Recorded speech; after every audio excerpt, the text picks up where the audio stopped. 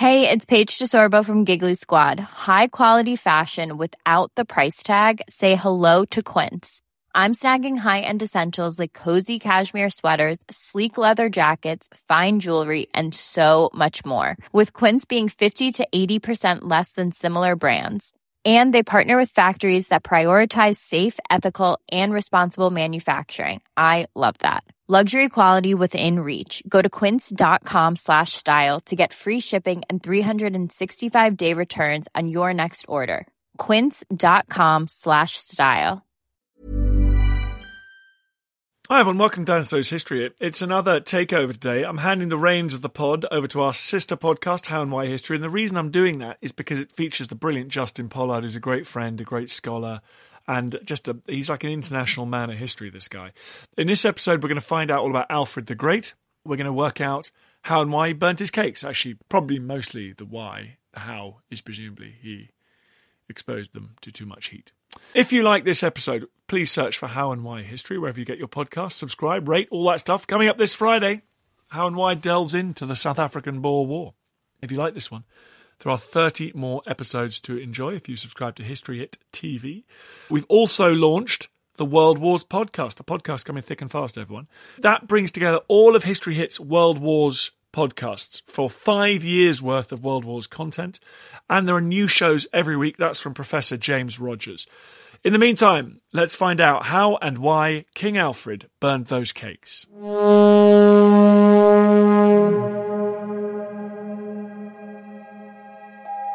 Ever since his reign in the 9th century, Alfred the Great has been feted as one of the most accomplished of our kings. A learned and religious man who encouraged education, Alfred defended his lands against Viking invaders. In the same year, Alfred, king of the Anglo-Saxons, after the burning of cities and the slaughter of peoples, honourably restored the city of London and made it habitable. And he entrusted its defence to Ethelred, ealdorman of the Mercians, and all the Angles and Saxons who had before been widely scattered, or who were not in captivity with the pagans, voluntarily turned to the king and placed themselves under his rule. A tribute commissioned by Alfred the Great from Bishop Asser that inevitably emphasised his positive achievements. But how did Alfred, King of Wessex, become Alfred the Great? How effective was he in fighting the Vikings? And why did he burn those cakes? I'm Rob Weinberg, and to answer the big questions about this unforgettable king, I'm joined by the historian Justin Pollard, author of Alfred the Great, the Man Who Made England. This is How and Why History.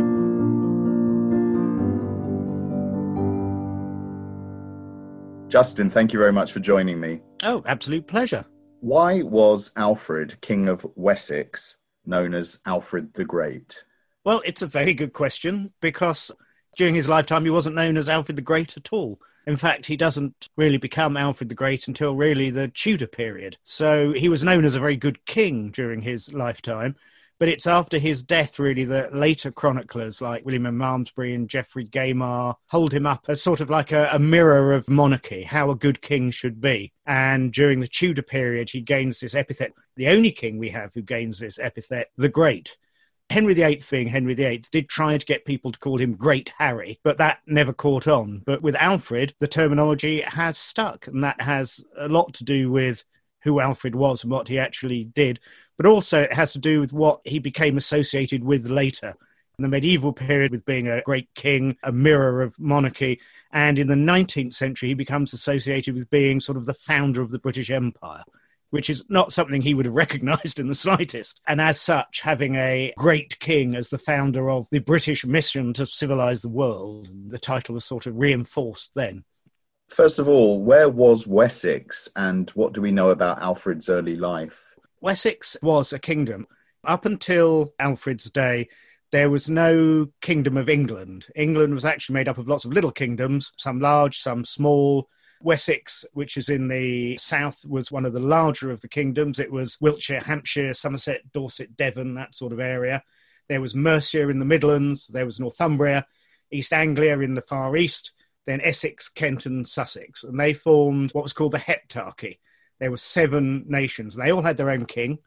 They were elected, so there were a group of nobles who chose each generation from a group of families, a king for each. And one of those would normally be sort of the top king, primus inter pares, and they were known as the Bretwalder. So Offa in Mercia was a Bretwalder. Redwold in East Anglia was a Bretwalder. And so Wessex was just one of those kingdoms, an important kingdom because it's in the south, so it faced across the Channel to Francia. But it was just a local kingdom. And it's only then over through Alfred's life and then beyond, particularly into the life of his grandchildren, when that slowly expands and becomes consolidated into what we would know as England today. In terms of the boyhood of Alfred, we do have a bit of information, strangely.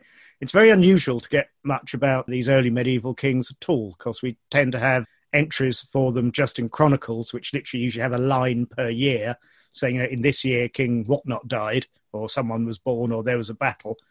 But for Alfred, we have a biography by a monk called Asa, who was Bishop of Sherborne. It's a strange book. Part of it seems to be from the Anglo-Saxon Chronicle and is sort of a year-by-year history of Alfred's life.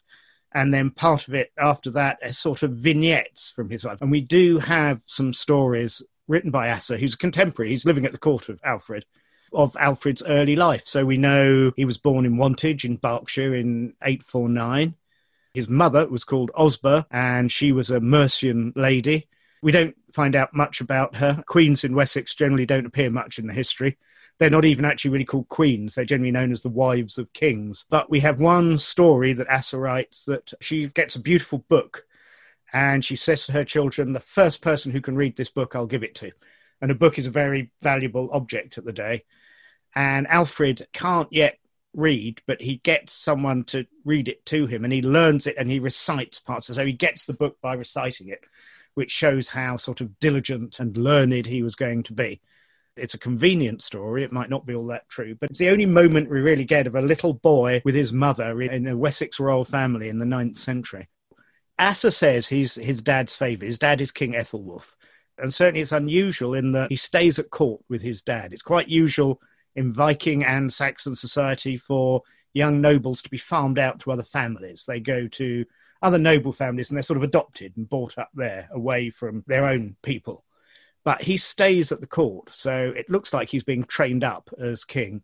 And he does this extraordinary thing when he's just a little boy, when he's 4 years old. His dad sends him to Rome. And we know about this because we have the papal records report him arriving. We have records of him at the various sort of way stations along the way. And he arrives there, he's very little. I think he's 4 years old. He walks into Rome, this huge city with the Colosseum and the great walls around it. And he meets Pope Leo IV, Leo the Great, and Leo makes him a consul of the Roman Empire, which is not really something that is sort of an honorific title at the time, but it's an extraordinary thing that happens to him. And then he comes home, and then he goes back with Ethelwulf, and they spend a year in Rome. By this point, Leo has sadly died, who's become his godfather, so he seems to be a bit upset by that. But this episode then builds up the story that Alfred is going to be some sort of divine king. What Asa says is that Leo actually crowns him king, which he doesn't do. That's not what the Vatican records say anyway. And this is all really Asa, who's writing his book at a difficult time for the Wessex state, building up a propaganda backstory for this little boy. But it does give us these little moments in Alfred's young life. But that is about all we know. It's a huge amount compared to any other Anglo-Saxon child prince, but this is still the 9th century, so it's slim pickings, really. So he becomes King of Wessex. How does he then go on to become King of the Anglo-Saxons? He comes up against the greatest threat of the day, which is the Viking invasions, which have started in 793. There's a very famous Viking attack on Lindisfarne.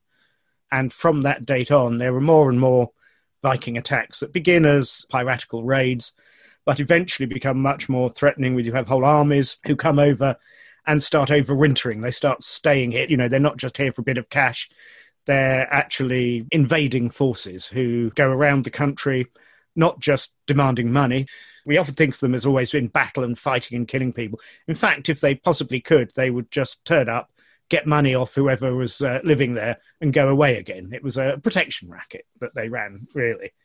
And over the period of Alfred's reign, this became more and more serious. And what the Vikings started doing was actually deposing local rulers in the Heptarchy. So they turn up at Repton, which is an important centre in Mercia.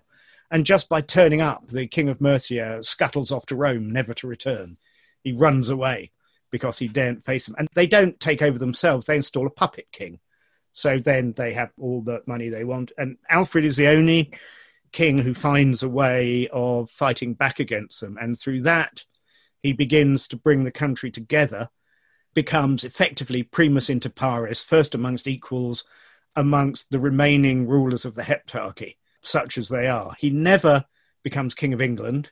It's his grandson who's the first person who could really call himself King of England. But he does become the head of the Anglo-Saxon peoples in England. He represents those people who are not under Viking control. And his life is the process of building up from Wessex into that position of having hegemony over the Anglo-Saxon part of the island, really.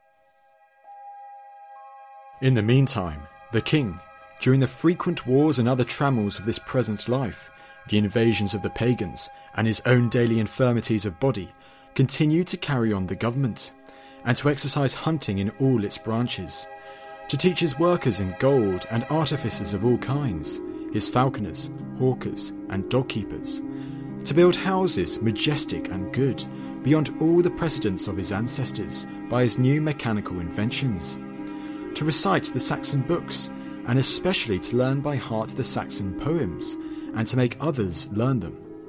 And he alone never desisted from studying, most diligently, to the best of his ability.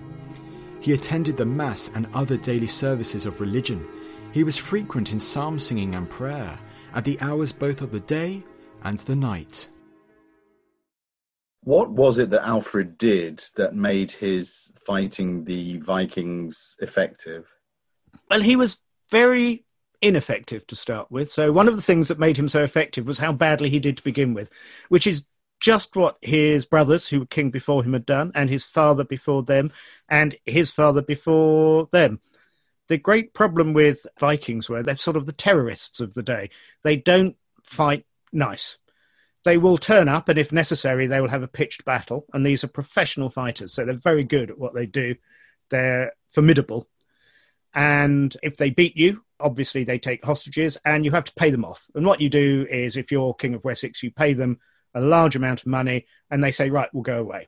And of course they go away for a year and then they come back again and they do the same thing again. And the problem that all early medieval kings in northwestern Europe have is this goes on all the time. So the Wessex king will pay them off. They go to Francia. The Frankish king thinks, oh no, they've arrived here. He pays them off. They go back to England and they just bounce backwards and forwards across the channel.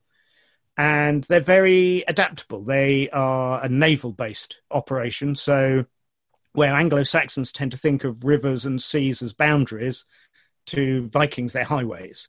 They don't really care whose land is whose. They go where they wish. If something looks undefended, they take it.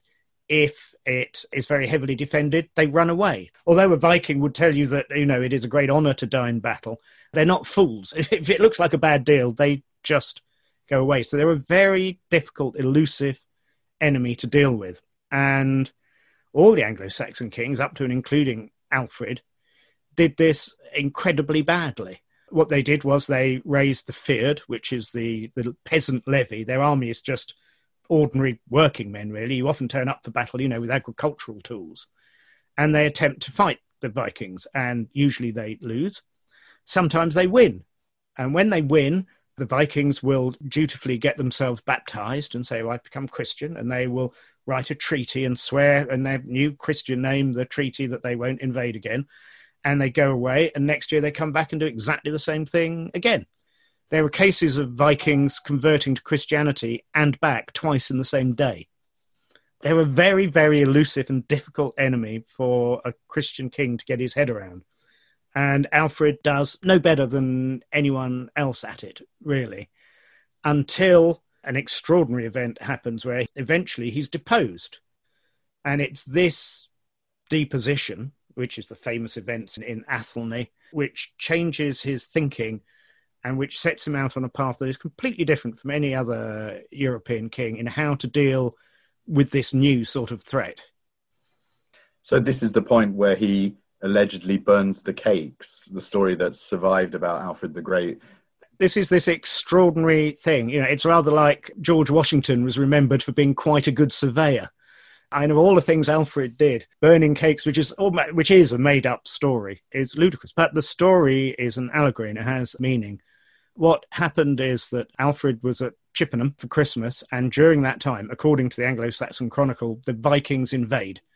And he just has time to escape to Athelney, to the Somerset levels, and the Vikings take over Wessex, basically. So he's lost everything. Finally, they're not just going to come over and raid, they're going to take the whole thing for themselves. And while he's in the wilderness, wandering around very disconsolate, we get this story.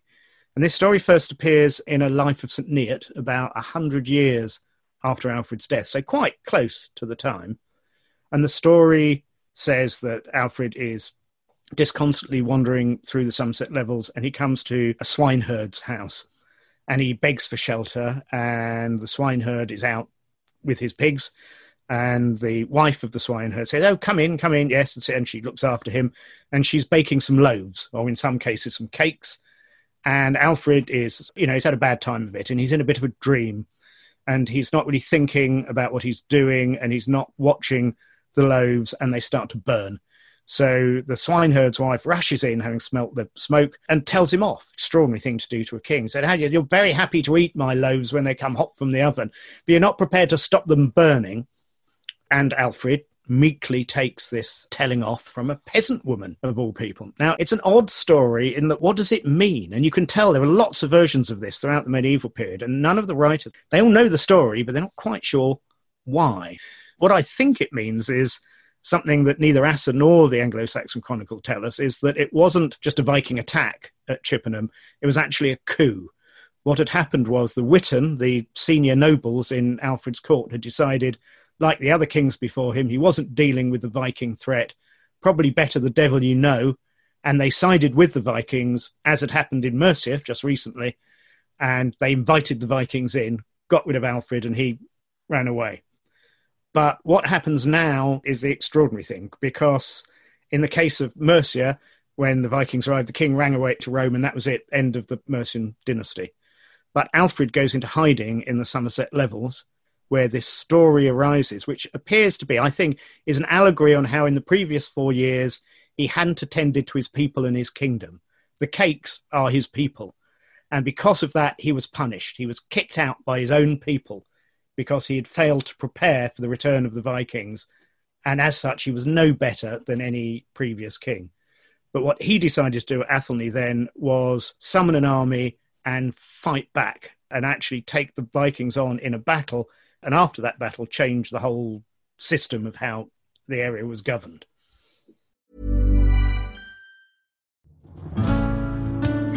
I'm Professor Susanna Lipscomb, and on Not Just the Tudors from History Hit, I'm looking for answers to the big questions about every aspect of life in the early modern period. Like, how did the memory of Anne Boleyn continue to influence the court of her daughter, Elizabeth I? How were fairies brought to life on the Elizabethan stage? And how did the arrival of male-only doctors threaten the lives of women? In other words, not just the Tudors, but most definitely also the Tudors. Twice a week, every week.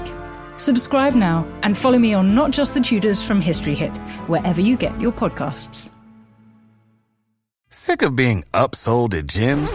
My guy, you're currently a base member? For $90 more, I can upgrade you to our Shred membership. For $130 more, you'll be a Swole member. And for just $300 more, you'll reach Sweat Platinum. At Planet Fitness, you'll get energy without the upsell. Never pushy, always free fitness training and equipment for every workout. It's fitness that fits your budget. Join Planet Fitness for just $1 down and $10 a month. Cancel anytime. Deal ends Friday, May 10th. See Home Club for details. Looking for the perfect gift to celebrate the moms in your life? Aura frames are beautiful, Wi-Fi connected digital picture frames that allow you to share and display unlimited photos. It's super easy to upload and share photos via the Aura app. And if you're giving an Aura as a gift, you can even personalize the frame with preloaded photos and memories. And also remember, when using messaging apps, They shrink the photos. You cannot print those out. You cannot blow them up. This is high-quality imagery going to one of the most important people in your life. The Aura app is super easy to set up. It takes about 2 minutes, and you're going to love it. There's free unlimited storage, add unlimited photos and videos, and invite as many people as you want to a frame. Right now, Aura has got a great deal for Mother's Day. Listeners can save on the perfect gift by visiting auraframes.com to get $30 plus free shipping on their best-selling frame. That's AURA frames.com. Use code DANSNOW at checkout to save. Terms and conditions apply. You mentioned the Vikings were obviously this naval power. Did that force Alfred to develop his sea defences and his own navy? He did later, certainly. After the Battle of Edington, he had this great battle in which he confronts Guthrum and the Viking army.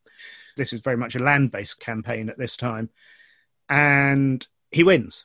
But he decides to do something very different now. And the different thing he does is, rather than say, right, become a Christian, promise to go away, and we'll leave it at that, or kill him, which was the other option that lots of people were keen on, what Alfred decides to do is he'll give Guthrum the same problems he has. So what he does is make Guthrum a king in his own image. And this appeals to Guthrum, you see. He says, you can have the land to the east of Watling Street, what becomes the Danelaw. And you can be a king, just like me, a Christian king with all the benefits of that. And Guthrum thinks, well, this is quite good. I'll have my own kingdom. And he agrees. But of course, in doing so, Alfred also gives Guthrum all the problems of being a king. He makes him sedentary. He makes him have to sit in one place. He makes him have to raise taxes and deal with nobles. He gives him the same problems that Alfred has himself. And so he now has a settled Viking force in one side of the country and the Anglo-Saxons to the west of Watling Street. But now he has to decide, what is he going to do just to stop this happening again, or just to stop another load of Vikings coming in saying, right, we'll have everything to the west of Watling Street now. And he does several things. The first one is he decides he is going to build a navy. It's not, if I'm honest, a fabulously good navy. It does have a habit of crashing into the south coast of England. But Alfred is the first king to realise that the waters around England are actually the front line of England. The seas and the rivers that go in from the seas are actually the highways the Viking use. So having a force to protect against that is the important thing to do. And he actually goes to sea himself with these ships and actually fights on these ships himself. So he's very active. Now, this becomes a much greater thing than it actually was in the 18th and 19th century, when Britain is becoming a naval power. And of course, a country becoming a naval power needs a foundation myth. And our foundation myth is that the Royal Navy was founded by Alfred the Great. That's why we have, that now contentious song, Rule Britannia, which was actually written by Thomas Arne for a masque about Alfred the Great. And the first ship in the American Revolutionary War Navy, their first independent ship, was called the Alfred, because the American Navy also claim Alfred as their founder. So that's how he became known as the founder of the Navy. He did found a naval force, but it was just the very beginning of an idea of how to defend England. It wasn't actually much of a navy in itself. So we have Alfred as king of the Anglo-Saxons, more secure on his throne. What are some of the outstanding features of his reign in terms of his administration and taxation activities? This is the greatness, right? This is the really extraordinary thing. I mean, winning battles is great, but there's a lot of luck involved. Diplomacy is important, but again, there's an awful lot of luck and personality involved. What he does is extraordinary, and it's administrative, really. The first and the main thing he does is he sets up the burgle system. Now, a burh is a little fortified town. There are still lots of them around. Winchester is one. And in fact, the layout of the streets in the middle of Winchester is still the layout that Alfred the Great laid out. Everything has just been sort of built on since then. And all of these little towns, they were defended, and they were about 20 miles apart, and they had roads between them. And this created a distributed defence network. What tended to happen with Vikings, they would go to wherever the seat of power was, like Repton or Winchester, and they'd just decapitate the regime. Easy. Then it's all ours. With burhs, you have all these little towns 20 miles apart. You take one out, and people just move to the other ones. And from the other ones, they can come defend you if you're attacked. So it distributes power and defence in a way that is incredibly reflexive and can deal with these very sudden lightning raids that Vikings like to do. Also, it provides its own financing. The great problem any early medieval king has is they don't have a coffer full of thousands of silver coins.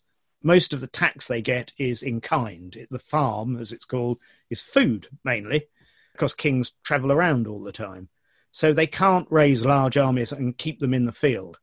But with burhs, what Alfred did was he'd give the people in burhs a plot of land that's there. So they have something to defend, something of their own. So they developed a sense of community and defended their own town. Of course, they paid for their own defences because they were successful financially, because, of course, the roads that helped armies to travel down them also carried trade down them. So this defended network proved to be an economic trade network as well as defence network, and allowed each of these nodes within it to provide for their own defence. So it was a sustainable defence system that could remain in place. And that is undoubtedly, I think, his greatest achievement. But he also altered a number of elements of the state. It was usually the case with the army, with the fyrd, that once they were summoned until the king said you could go home again. And this was remarkably difficult for what is basically a levy of peasant farmers. Because if they stay away all year fighting, nobody's tended their fields. They're going to go home eventually to find their family have starved to death. That meant that what happened, of course, is if armies were kept in the field for too long, they deserted, as you would expect. So what Alfred does is he starts a shift system whereby only a certain proportion of an army ever has to be on duty at one time. So all the others know when they can be off and when they can actually be doing their jobs and earning their living and tending their fields. And he does the same with his administration. So he starts to build a sense of a more professional administration. And by having that and having people who do have enough time to do one thing and the other, and not just answer to their king whenever he demands things of them, he can start to do another extraordinary thing, which is start to rule by writ. And this is all part of his literacy campaign. Medieval kings, Anglo-Saxon kings, rule by travelling around all the time. They're peripatetic. They go from vill to vill, from village to village and town to town, and law comes with them. So they are the royal court, they are the arbiter of justice. Where they are, the kingdom is at that one time. And that makes it very difficult to actually rule a large area. What you want to be able to do is have a centralised government where you can send out orders to people who you trust, who will then execute those orders. And that is ruling by writ. And that requires that you have people throughout your country who are literate to begin with. And literacy was very low at this time. But once you have literacy, you can start sending out judges, you can start sending out laws, you can start sending out documents that people can read and understand and then reply to. So you don't have to be running around the country all year trying to keep up with what's going on, whilst all of your detractors are running along behind you whispering. So those are the main sort of administrative changes. You mentioned the importance of education to Alfred. How much was that also to do with his desire to spread Christianity and Christian wisdom? It's interesting. I mean, at one level, very much. He is absolutely a Christian king, and we know he's a devout Christian king. And literacy is very important. But interestingly, what he wants to put out to his people, those books most important for all men to know, as he calls them, it's not just about being literate, which in those days tended to mean reading and writing Latin. What Alfred does, and he does this partly himself as well as getting other people to, he translates books from Latin into Anglo-Saxon, into Old English. It is largely religious books, obviously. You have the first 50 Psalms he translates, Pope Gregory's Pastoral Care, and he translates the Soliloquies of Augustine. And he does these himself, which is an extraordinary thing. And included in these books, he translates Boethius's Consolation of Philosophy, which, of course, is a pagan book. Boethius was an administrator in the late Roman Empire, and he writes Consolation of Philosophy while he's waiting to be executed. So it's a very philosophical tome, as you might imagine, but it was an important medieval tome. And so clearly Alfred is not simply thinking about literacy as a way of spreading the word of God or getting clerics to brush up their Latin. He's actually thinking about getting the philosophy of Christian kingship and rule and law out to the people as a whole, whereby everyone can understand it. Even if they can't read themselves, they can have read to them in their own language what these things mean. So it is very much an early attempt at a universal education system. And he sets up schools to try and spread this around the country. And of course, the more literate people he has, particularly young people around his country he has, the better the chance he has of being able to rule a country by writ and actually spread a law that is adhered to, because he rewrites a lot of English laws, which are all based on Mosaic law originally, but he rewrites those in English so that people actually understand what is going on. So it is about Christianity, but most importantly, it's about understanding. Now, the king was pierced with many nails of tribulation, though placed in the royal seat. For from the 20th year of his age to the present year, which is his 40th, he has been constantly afflicted with most severe attacks of an unknown complaint, so that he has not a moment's ease either from suffering the pain which it causes, or from the gloom which is thrown over him by the apprehension of its coming. Moreover, the constant invasions of foreign nations, by which he was continually harassed by land and sea, without any interval of quiet, were a just cause of disquiet. What shall I say of his repeated expeditions against the pagans, his wars, and incessant occupations of government, of the daily embassies sent to him by foreign nations, from the Tyrrhenian Sea to the farthest end of Ireland? You've mentioned the Anglo-Saxon Chronicle, and we've also talked a little bit about Asser, Alfred's biographer. How important were those two books to our knowledge of Alfred and the propaganda, if you like, which has perpetuated this image of Alfred the Great? You're absolutely right. The most important books we have are the Anglo-Saxon Chronicle and Asser. Asser is living and writing at the time of Alfred the Great. He's a friend of Alfred. And the Anglo-Saxon Chronicle, although it starts off long before Alfred's reign and continues long after, it is originated in Alfred's reign. It is Alfred's project to start the Anglo-Saxon Chronicle. And both the Chronicle and Asser, whilst they are useful historical sources, are absolutely pieces of propaganda. They exist as a propaganda tool. The reason for the Anglo-Saxon Chronicle is to show the development of the Saxon state and to give a sense of how the Saxon state should continue and how it should become hereditary, which is something we talked about earlier, that it wasn't originally hereditary. Alfred wants his children and their children to rule after him, and the Anglo-Saxon Chronicle sets up the idea of heredity within the kingdom. Asser's book, it doesn't look so much like a book as a selection of materials put together as before you write a book. And in fact, I think that's exactly what it is. It's being written at the time Alfred faces another invasion. He faces a large invasion led by a man called Haston towards the end of his life. And this biography is put together as a form of propaganda to justify the position of King Alfred, and also, I think, to prevent the dangers of another coup happening, as happened with Guthrum. So the first part of the book is basically just nicked from the Anglo-Saxon Chronicle. Then you have all of these little vignettes of his life, but there are odd things. So the year of the Chippenham is completely missing. He just pretends it didn't happen. There's just no mention. But of course, as a propaganda piece, you wouldn't want to talk about the year that Alfred was deposed and had to run away before coming back. So I think the book was never then written up as a final biography because, of course, the need for it went away because the changes Alfred had made in his country by the time the Vikings invade again means that this Viking invasion is a complete failure. Haston arrives with 330 ships and they leave in 5. The Burgle system holds, the state holds, people stay behind Alfred, and it's a great victory. So we have these bits and bobs that were going to be a heroic biography of Alfred surviving, but the need to actually write that heroic biography evaporated, so it was never done. How did Alfred die? The thing about the Anglo-Saxon Chronicle, which is our main source for the end of his life, is that it's very matter of fact. Often there are only 2 or 3 lines for each year.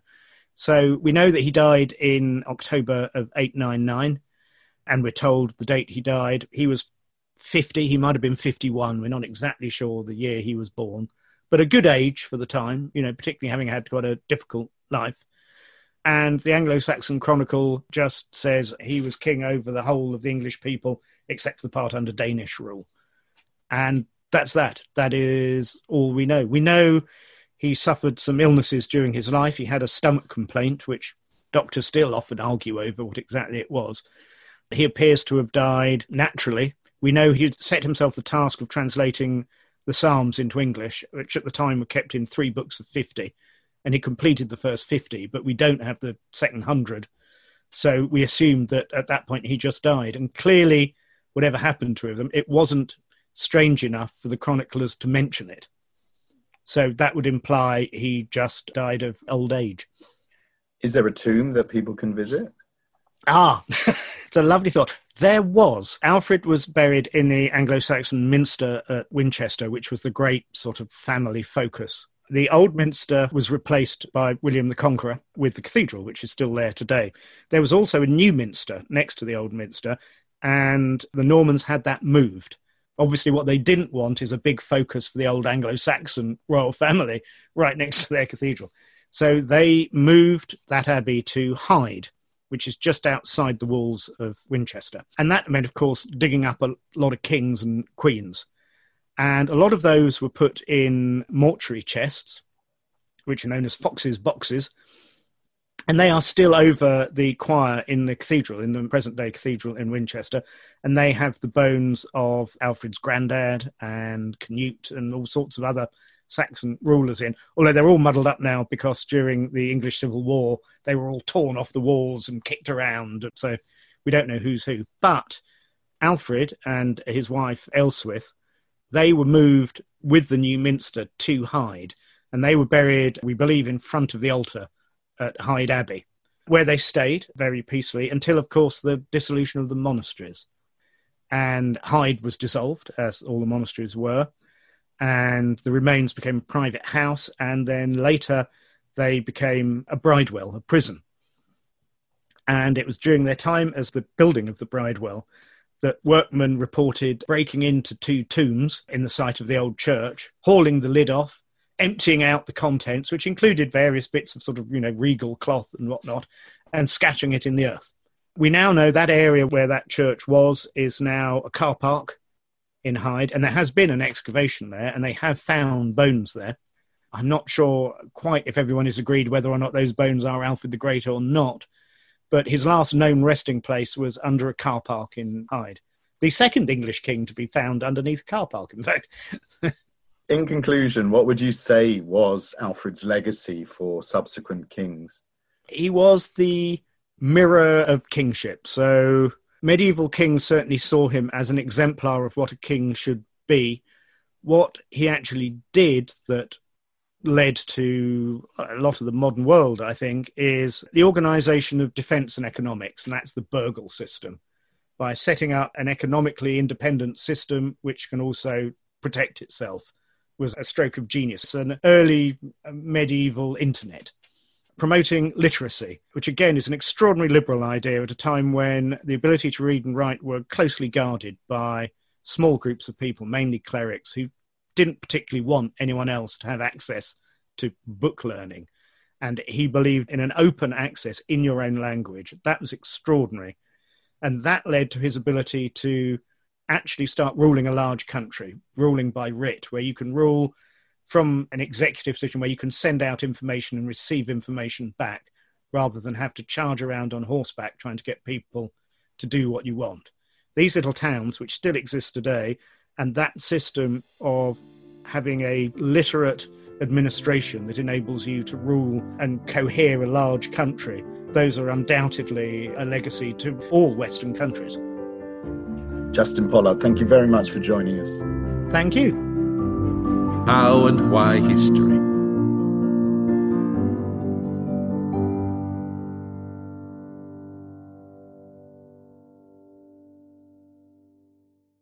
Thank you for listening to this episode of Dan Snow's History Hit. Please follow this show wherever you get your podcasts. It really helps us, and you'll be doing us a big favour. Don't forget, you can also listen to all of these podcasts ad-free and watch hundreds of TV documentaries when you subscribe at historyhit.com/subscribe. As a special gift, you can also get your first 3 months for just £1 a month when you use code Dan Snow at checkout.